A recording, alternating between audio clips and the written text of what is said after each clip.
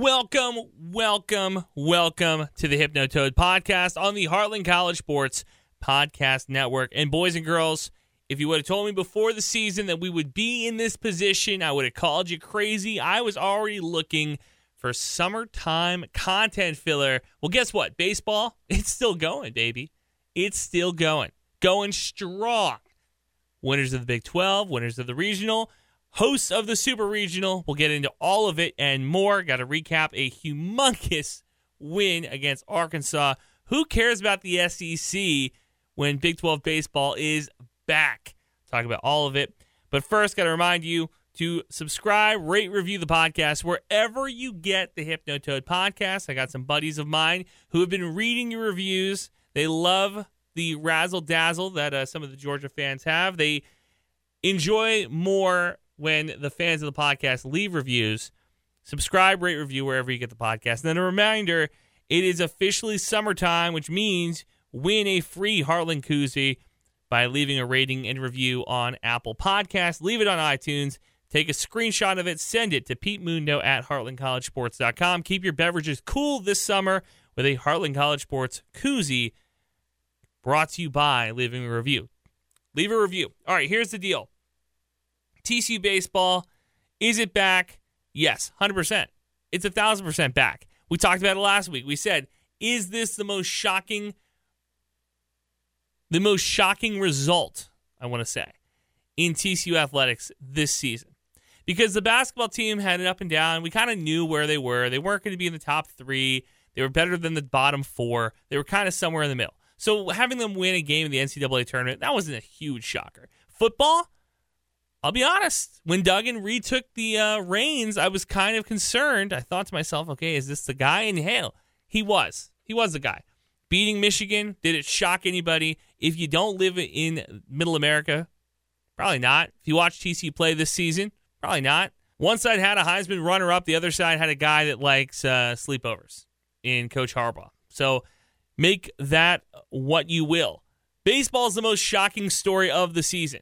Baseball is the most shocking turnaround we have seen because you went from a team that barely had their head above water, a team that had lead in their shoes in the short end of the pool, the shallow end of the pool, drowning in April. And then the calendar flipped over, and they've been incredible. Here's the deal. On April 30th, this is the true stat. On April 30th, TCU baseball surrendered an 8th-inning go-ahead run to the Texas Longhorns to clinch the Frogs' third consecutive series loss. They were 23-20, falling 3 games under 500 in the Big 12. They had lost 8 of their previous 10. They were in the bottom third of the Big 12. When May came around, this team won 17 of 19 games, went from scoring almost 3 runs a game to almost 10 runs a game, swept through the Big 12 tournament, and now is hosting the Super Regionals this week. TCU baseball is all the way back. They are incredible. Now, the first game of the best of 2 series is slated for Friday of this week. They'll be playing Indiana State. That team, 45-15 on the season. TCU, 40-22. They've already surpassed where they were last year when it comes to total wins. I would argue last year's team may be a little bit more consistent. Clearly not better, but more consistent for sure. They beat Arizona. Then they took down nationally ranked Arkansas twice, 20-5 and 12-4. And I want to talk about that 20-5 game because Trey Richardson, welcome to the show. Trey Richardson, welcome to the show. We talked about him in the beginning of the season when we were talking about the lineups, potentially who could have a good season, who could be. But since then, I'll take some blame. Since then, kind of gone under the radar. Haven't really talked about the fielding prowess of the middle infield, right? Richardson, very good middle infielder, solid hitter.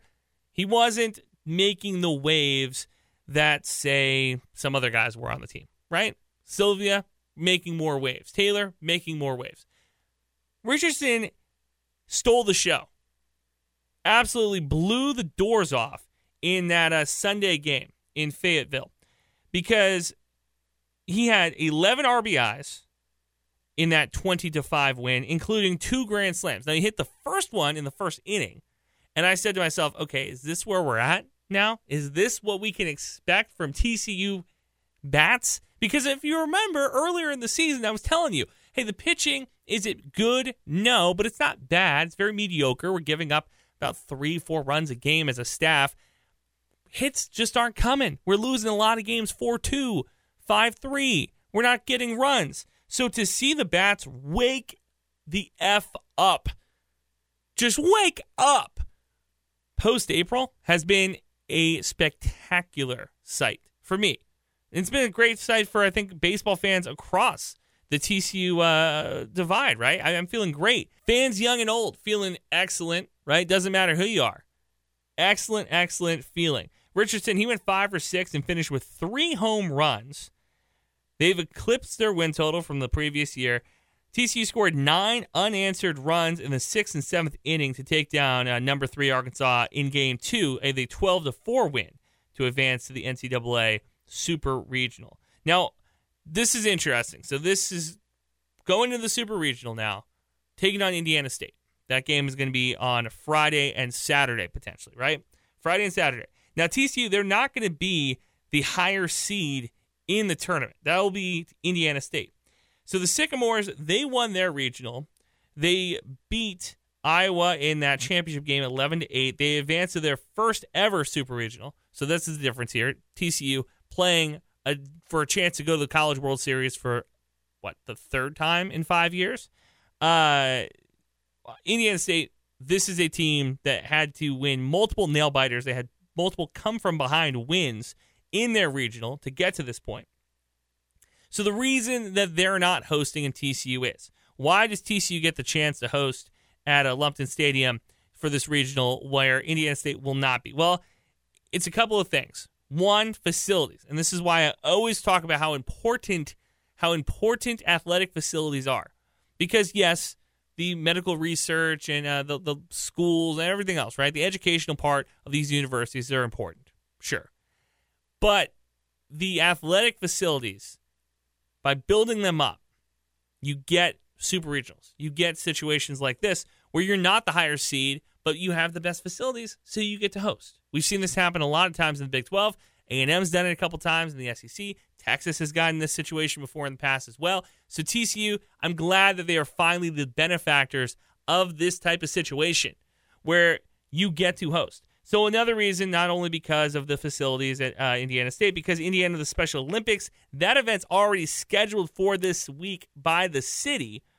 So the facilities and personnel, they don't have the support staff to have the Super Regional. So it forces Indiana State into this awful situation where they have to turn down the opportunity to host and now give it to TCU.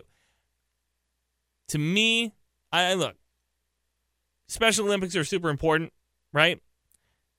There's no denying that. Gives opportunities to guys and gals from all backgrounds. Super important. We're not going to downgrade that. We're not going to talk down on that. To have an event scheduled for the Super Regional, and I get it. You don't know how good your team's going to be. You don't want to have a week where there's empty stadiums, right, or empty facilities. To schedule an event during the Super Regional when your team has a chance, because you won 45 games. Right? Like, you have a chance to host. Poor foresight on the part of Indiana State. Just that's my thought, right? Just poor planning on their part. And potentially now you have a situation where, granted, TCU will be the visiting team on their home stadium, right? They're going to be in their visiting dugout for the first time at their home stadium this year. But you have a situation where TCU fans, and they're going to show out and support because this baseball team has really lit it up, and TCU athletic fans in general do a pretty good job of supporting their programs, both men and women. They do a really good job, I think, supporting the programs. You have a potential chance here to have a fan base change the outcome of these games. Like, cheering for your pitcher is not going to make them throw 100 miles per hour. But you would be insane to think that it doesn't play an impact. That playing in front of your home fans doesn't have some sort of good vibes, right? It's hard to put a quantitative value on it. What does home field advantage really mean? What value does home field really have? But I got to imagine that if you're a pitcher, if you're a hitter playing in front of your home fans, it gives you a little bit more of a sense of comfort. Not having to go to Indiana, first off, gives you a little bit more of a sense of comfort. You get to sleep in your own bed. A little bit more comfort. A little bit more comfortability. And this TCU team, man, like I said, they are on a hot streak. They're the hottest team in college baseball right now.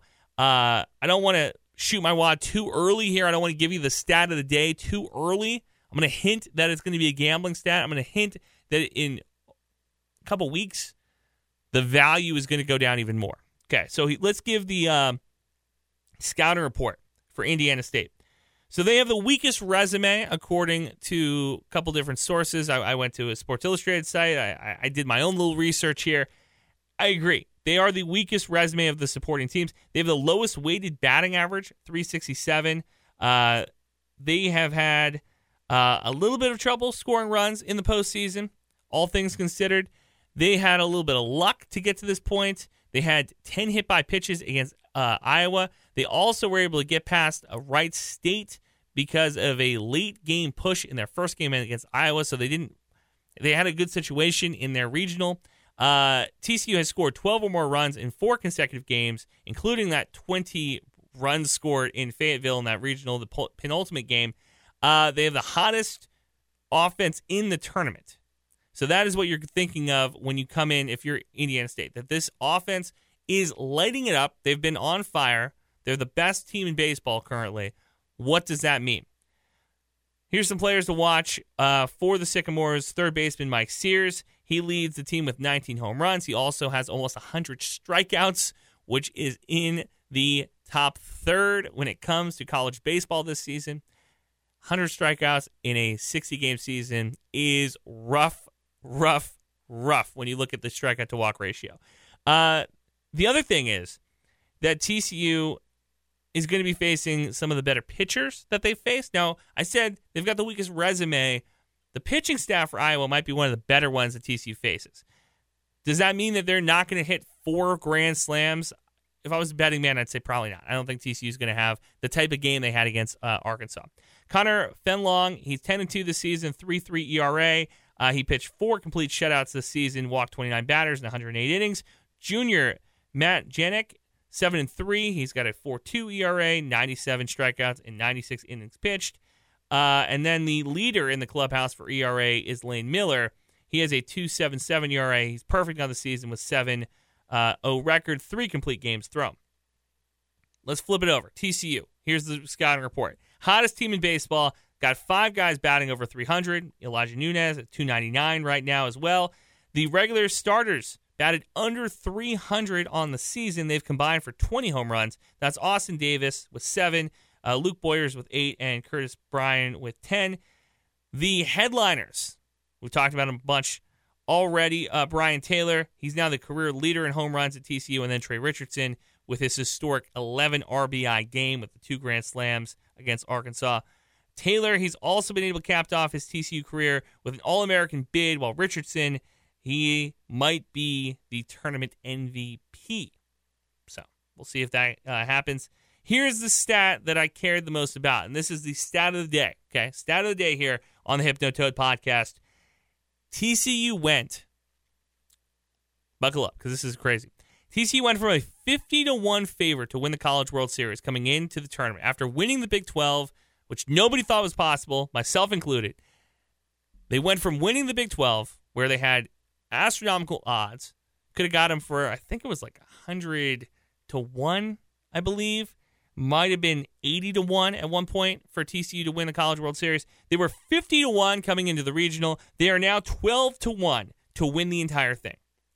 They are 12-1 to win the College World Series. Now, they're still behind a couple teams. They're still behind Wake Forest and Florida and Stanford and LSU, right? So they're still behind a couple teams. But it should be worth noting that this is a good spot for TCU to be in. They are the hottest team in college baseball. They're coming into a super regional at home, playing a team that, if they lose to Indiana State at this point, I don't want to jinx it. I'm not going to jinx it. I'm not jinxing it. If they lose to Indiana State, I'd be shocked. I'd be surprised that if they lose to the Sycamores, a team that is not as good as Arkansas, a team that probably not as good as Kansas State, I'll say it, and a team that TCU is more talented than, if they lose to them, I will be shocked. All right, I want to wrap the show up with something that I thought was really cool. Dave Campbell's football magazine, they are one of the, if not the best football magazine in the state of Texas. I think that when we look at preseason conversations around teams, there are national narratives that kind of get weaving in to the regional narratives.